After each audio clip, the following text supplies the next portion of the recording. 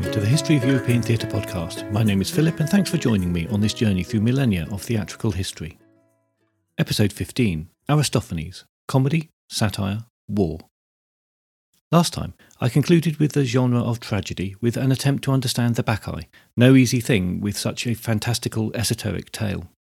In this episode, we move away from Athenian tragedy and onto comedy, but that doesn't mean that things get any easier to unpick or that the Athenian playwrights took these plays any less seriously. Comedy and tragedy are two strands of the same art form, but there is little crossover between them. We have no surviving plays that showed tragedians wrote comedy or that comic playwrights also wrote tragedy. The only crossover we can say is the way that tragedians also wrote the satire plays that accompanied their other works.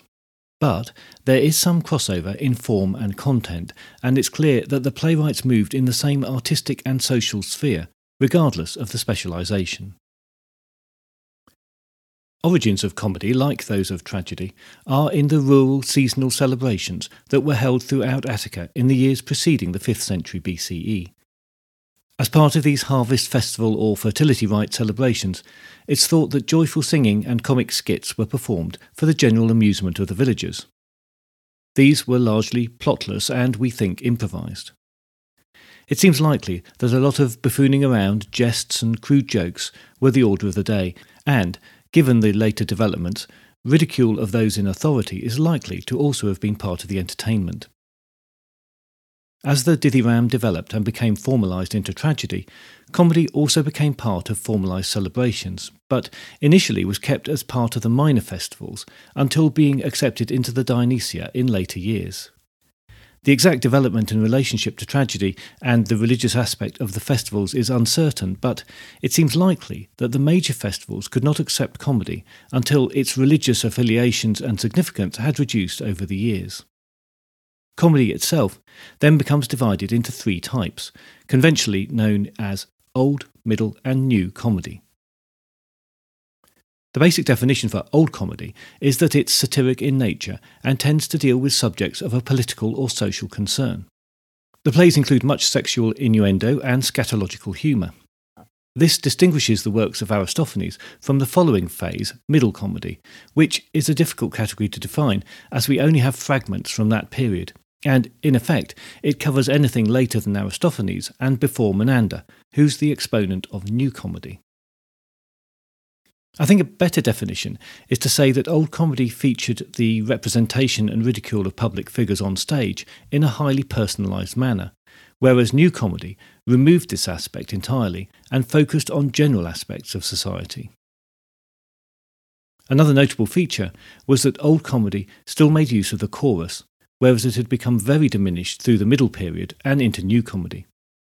Middle Comedy, as far as we can tell, continued a slow move towards New Comedy that, in fact, starts towards the end of Aristophanes' career as a dramatist. We'll look at these distinctions and New Comedy in later episodes of the podcast, so for now, enough to say on New Comedy that it became focused on the domestic and the misadventures of everyday life.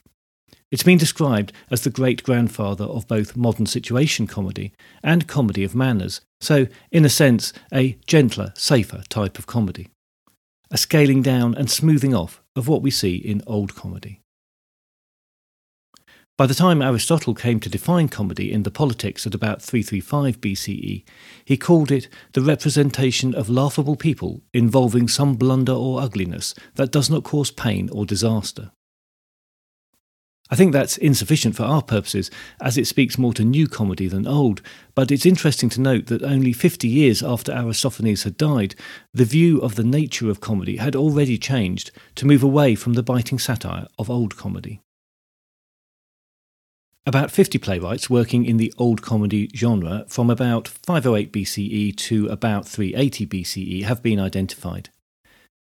The very earliest references are to Caesarion of Megaris, who took the native comedy of the local village festival and transported it to Athens and formalised the country jesting into something for the chorus to recite or sing. All of this was intended more for chanting than acting, and none of it is recorded in writing. In fact, we only have one iambic line from Caesarion that survives, and this is iambic poetry, not drama, so solid evidence is next to non-existent. Only slightly later we know of Epicramus of Cos. Again, only fragments of work survive, but he's mentioned by Aristotle in the Poetics as the inventor of comic plots, and by Plato and Socrates, among many others. Socrates styled Epicramus as the king of comedy, and in so doing put him alongside Homer, whom he called the king of tragedy. The fragments we have suggest he wrote between 30 and 40 comedies, which covered both comic takes on heroic figures and comedy based around the habits and beliefs of rural society. Plato also wrote comedy, although none survive, and some ancient commentary suggests that in some cases he relied heavily on the earlier works by Epicramus. Phormis is also mentioned by Aristotle as one of the originators of comedy, where he's credited with introducing actors wearing long robes and coloured silks to decorate the stage. There are only 8 surviving fragments or titles from his work. The first recipients of laurels at the Dionysia for comedy are Chionides and Magnus, in 487 BCE and 472 BCE respectively, but little else is known about them or their works. Cratinus recorded a series of 8 victories at the Dionysia from the mid-450s BCE onwards, and 3 victories at the Linnea are also evidenced. Records show he was still competing in 423 BCE when he was aged about 97, so another long and prolific career. He seems to have been a lively character. There are various accusations about cowardice and lax morality in his character, but these are thought not to have much foundation. The charge of an intemperate lifestyle, however, is given more credence, as Aristophanes and other writers are thought to refer to this. Cratinus was an old man by the time Aristophanes would have been aware of him, but as he wrote well into his old age, it seems reasonable to assume Aristophanes was well aware of his work. Despite the lack of extant scripts, he is considered, along with Aristophanes, one of the greats of Old Comedy. The third great of Old Comedy is Eupolis. Sources differ as to the exact dates, but his first play is recorded as being produced in about 430 BCE, so very contemporary with the emergence of Aristophanes. It's likely that his first productions were at the Linnea festival, where, it seems, the entry criteria allowed novice playwrights to hone their craft before getting entry to the Dionysia. There are fragments from a play called The Men from Prospalta, which includes close quotes from Antigone by Sophocles and a reference to the partner of Pericles. That's the relationship that got him into some problems with the city elders. So it seems likely that the play was in some way targeted at Pericles and would have been written while he was still alive. There are records and fragments of 19 other plays, some of which include the type of sharp jibe against political figures and fellow dramatists that we see in the plays of Aristophanes. It's also recorded that although initially friends with Aristophanes, the two later fell out, and serious accusations of plagiarism were made between them. The biography of Aristophanes is very short, as we know virtually nothing about his life, and much of what we do think we know comes from the self-referencing passages in his plays. We can say that he was born about 446 BCE and died about 386 BCE. We don't know anything of his parentage except that his father was called Philippus, and his family resided in the Deme at the heart of Athens, which included the site of the Acropolis. The Deme was an area of city governance, like a local council. There were 5 demes that made up the city of Athens within the city walls, and about 140 demes in total to make up the city, its suburbs, and the satellite towns. Each one functioned like a polis in miniature. Each deme had a governing magistrate, the Demachos, and held powers to collect and spend taxes and generally organise the running of the deme. There were also civic, military and religious posts held as part of the deme structure. These civic divisions were established in 508 BCE under city reforms that replaced the old rules of citizenship, which depended on membership of established family clans. The new deme system defined citizenship by enrolment in the citizen lists that were maintained for each deme.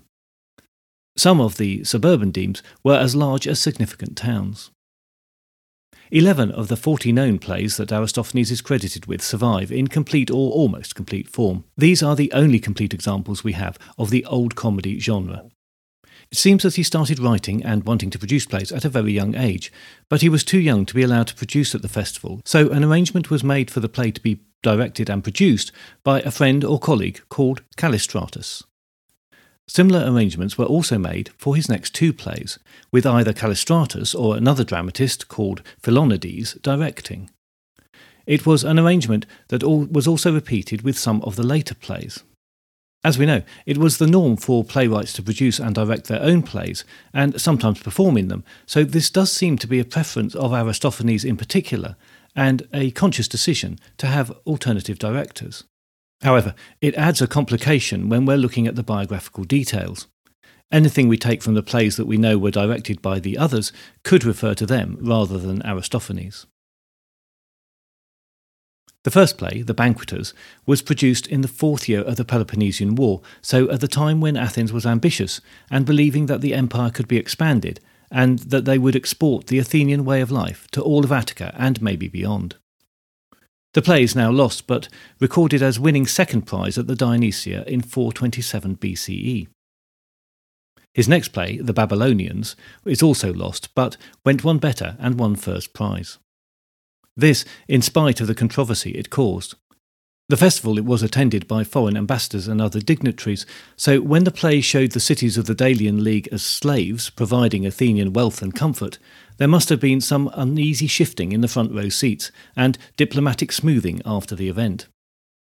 Cleon, a prominent general at the time, accused the play of being a slander against Athens, and this may have gone as far as the courtroom. The records are not clear, but it's notable that in his third play, The Acharnians, that Aristophanes is careful to make the distinction between the polis in general and the individuals who are the target of his satire. In that play, there's a reference to Cleon dragging Aristophanes into court over the last play. As this production was directed by Callistratus, we can't be certain if that means that Aristophanes or Callistratus were taken to court by Cleon, but perhaps that detail is a moot point, as it seems likely that the author or the producer or the production in general was taken to court because of its content.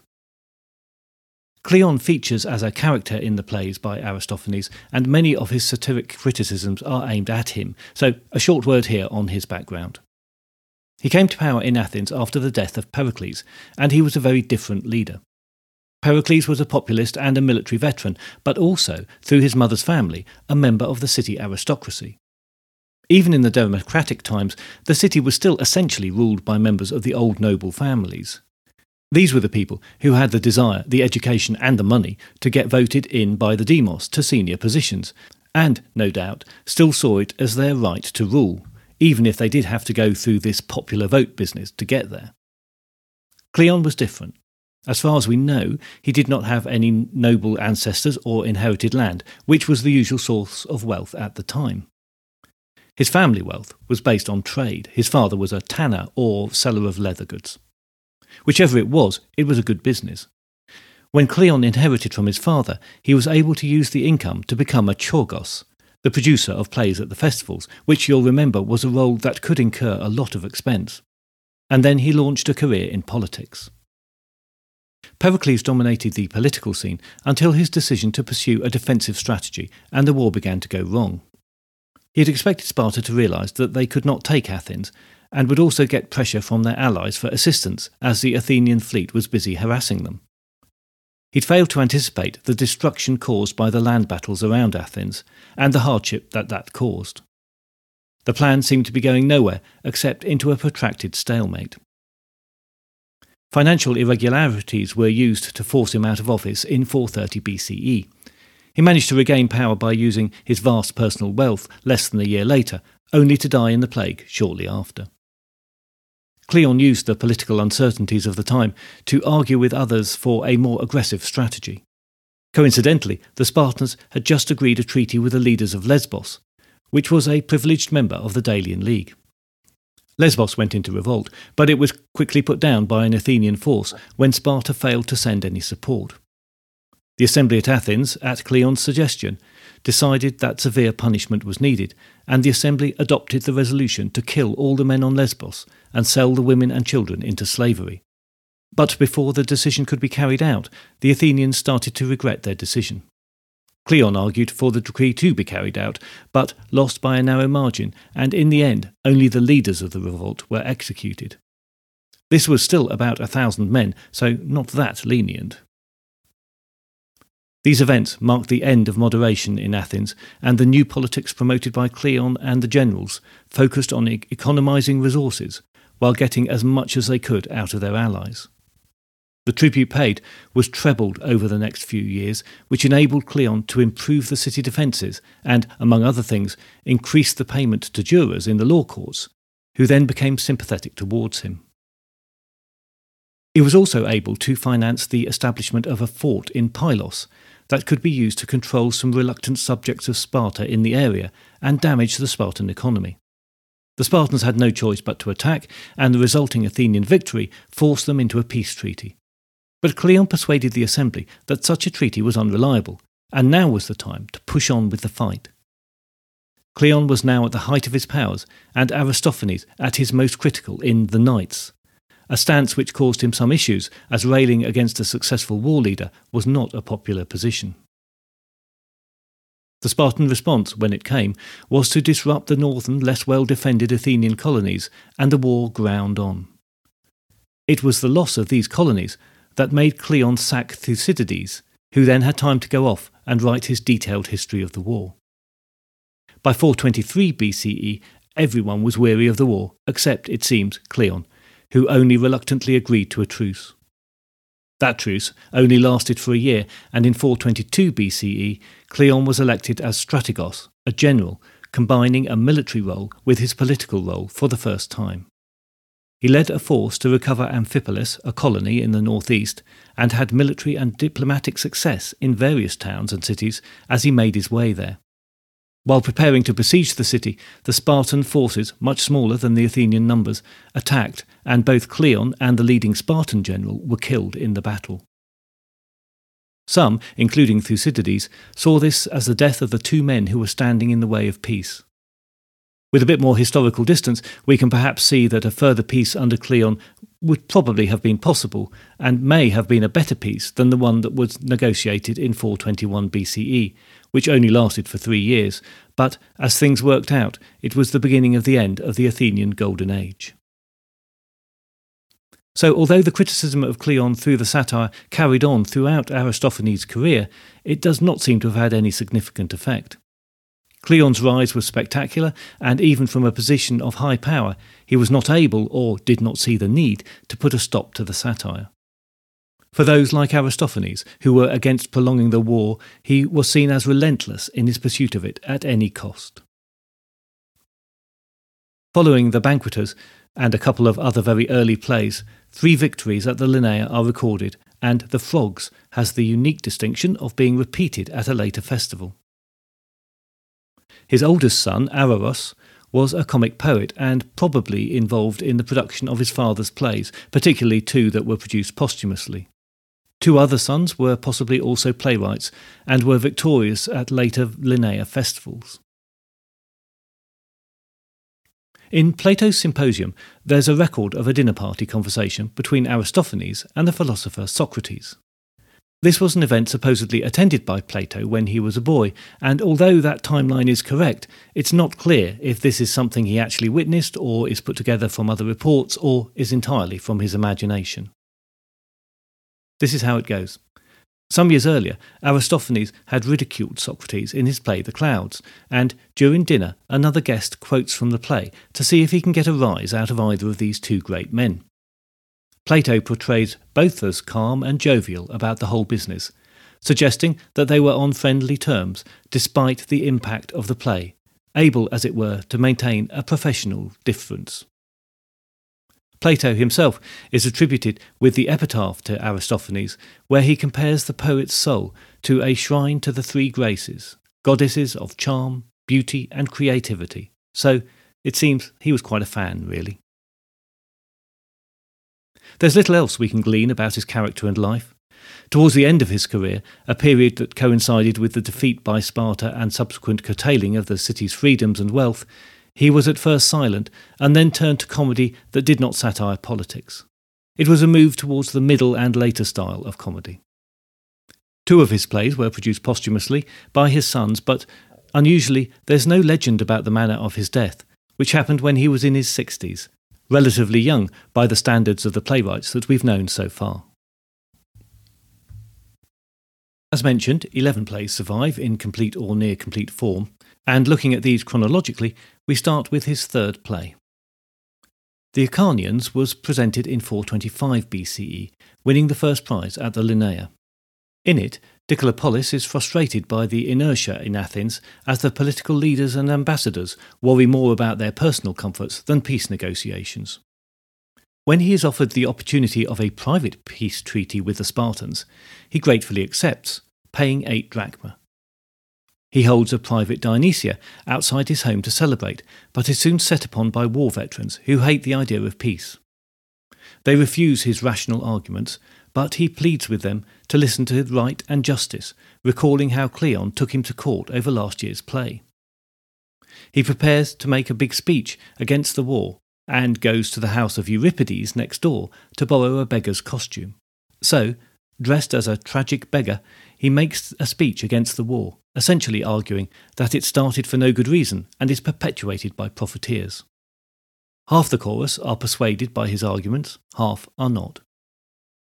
Arguments ensue between the opposing groups, and order is only restored by the war general Lamachus, who is then questioned about his support for the war. The chorus then engage in a section of the comedy known as the parabasis.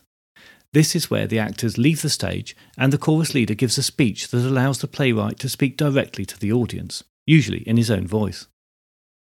In this play, the chorus of old men first give Aristophanes exaggerated praise and then lament the way that they're treated by and overcharged by scheming lawyers.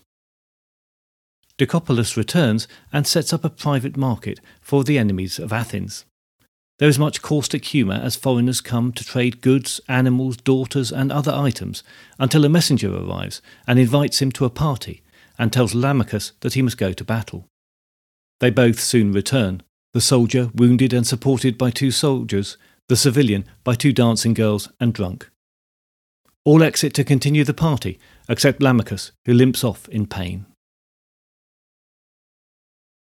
The Knights was produced the following year, and again took first prize at the Linnea, and it's essentially Aristophanes taking his revenge on Cleon. 2 servants run out of a house, cursing their master, Demos, who has been beating them. He's fallen under the influence of Cleon, who has been using his privileged position for his own gain. They've heard that Cleon has access to oracles, so they steal these from him, thereby learning that he's destined to rule, but then be superseded by a sausage seller. The sausage seller then enters and is informed of his destiny. Cleon realises that there's trouble afoot, and the chorus of knights are called on to protect the others from him. They do so, giving him some rough treatment in the process. He protests, and the sausage seller argues with him in rhetorical style.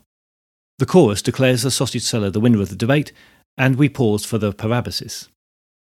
The chorus praise Aristophanes for his methodical approach to his work, praise the older generation who made Athens great, and also the horses who were key to a recent military success in Corinth. The play resumes with the sausage seller reporting his success at beating Creon in the city council, basically by offering free food to all the delegates.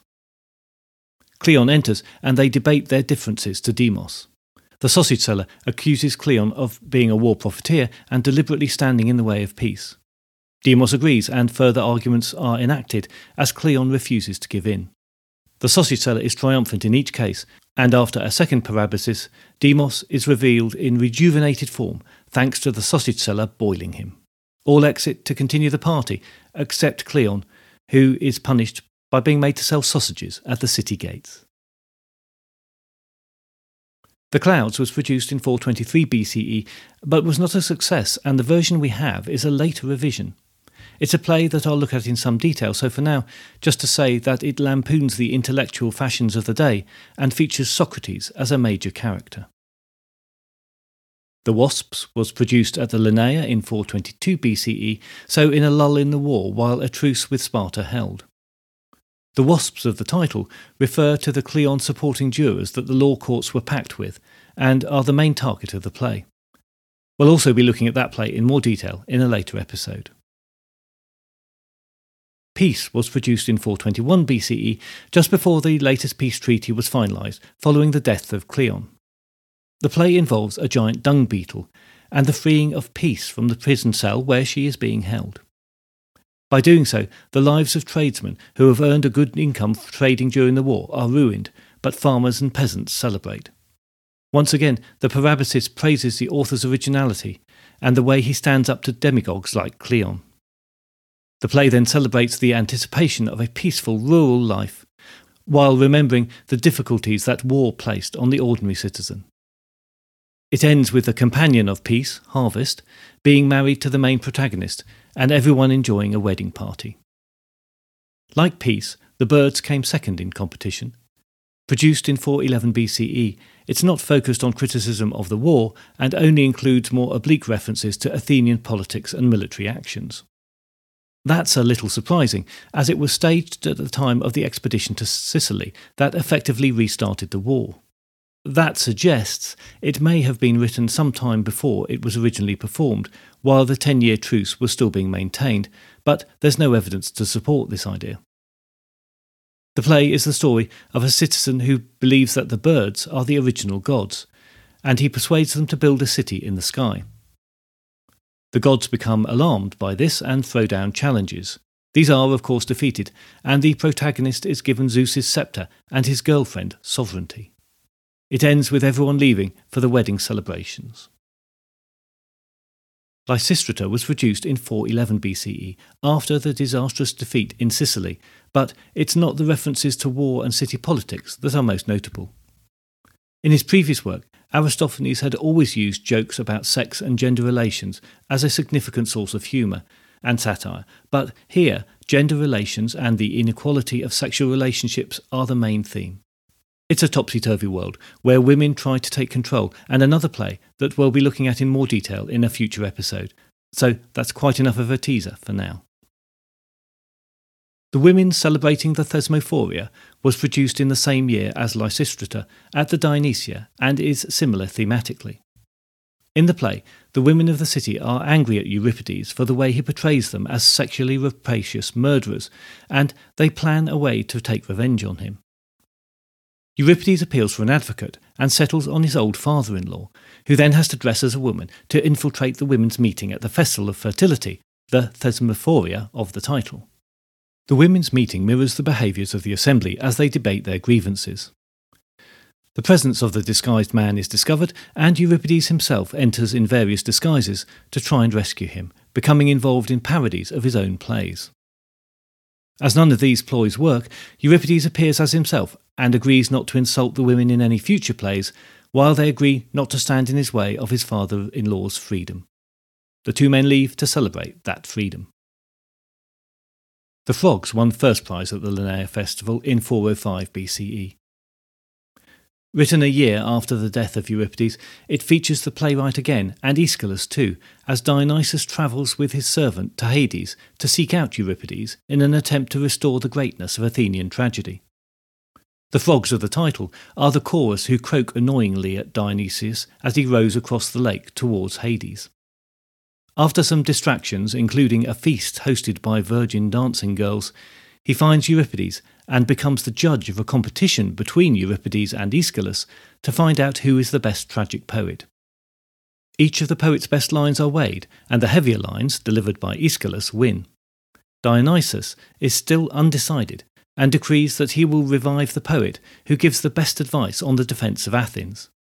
Euripides offers only meaningless advice, but Aeschylus has much more practical ideas, so he is saved.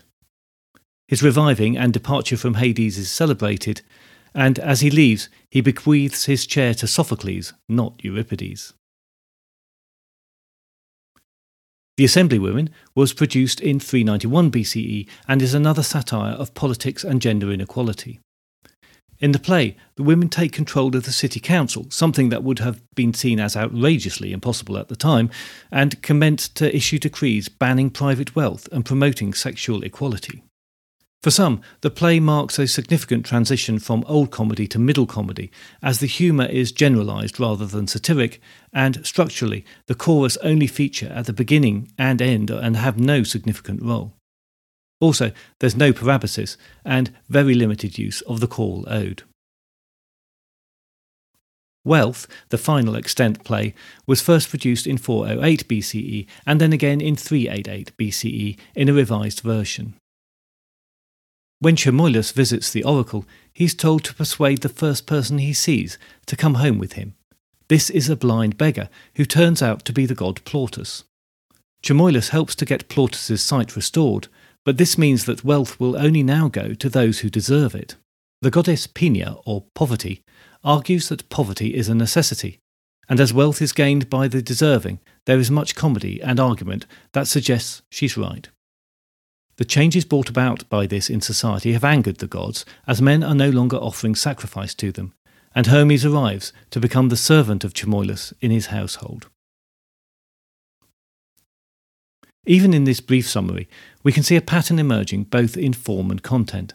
The humour is both visual and verbal. It's often crude, scatological and sexist. The satire is mostly obvious, or would have been to the contemporary audience, and pulls no punches. People must have arrived at the theatre with huge expectations about how daring Aristophanes was going to be with his latest offering. Some criticism of Cleon must have become expected, but the switch to the satire of gender politics might have caused a more shocked reaction. As we've no other examples of comic plays, it's difficult to know if Aristophanes was part of a crowd of writers working in a similar vein, or if he really was the colossus of his field. But thank the gods that we do have his plays. Otherwise, we would think of the ancient Greeks as a morose lot, obsessed with fate and revenge, and spending their time thinking about the cruelest ways to disfigure their enemies. Next time, we'll take a closer look at the clouds, and to do so, we also have to know something of the philosopher Socrates, who's a character in the play. He is a towering presence in Western philosophy, but a fairly brief summary will have to be sufficient. Hopefully, we can start to work out if these plays are still funny. I look forward to your company next time, but if you have any comments or concerns in the meantime, you can contact me by email at thoetp@gmail.com or via Twitter @thoetp.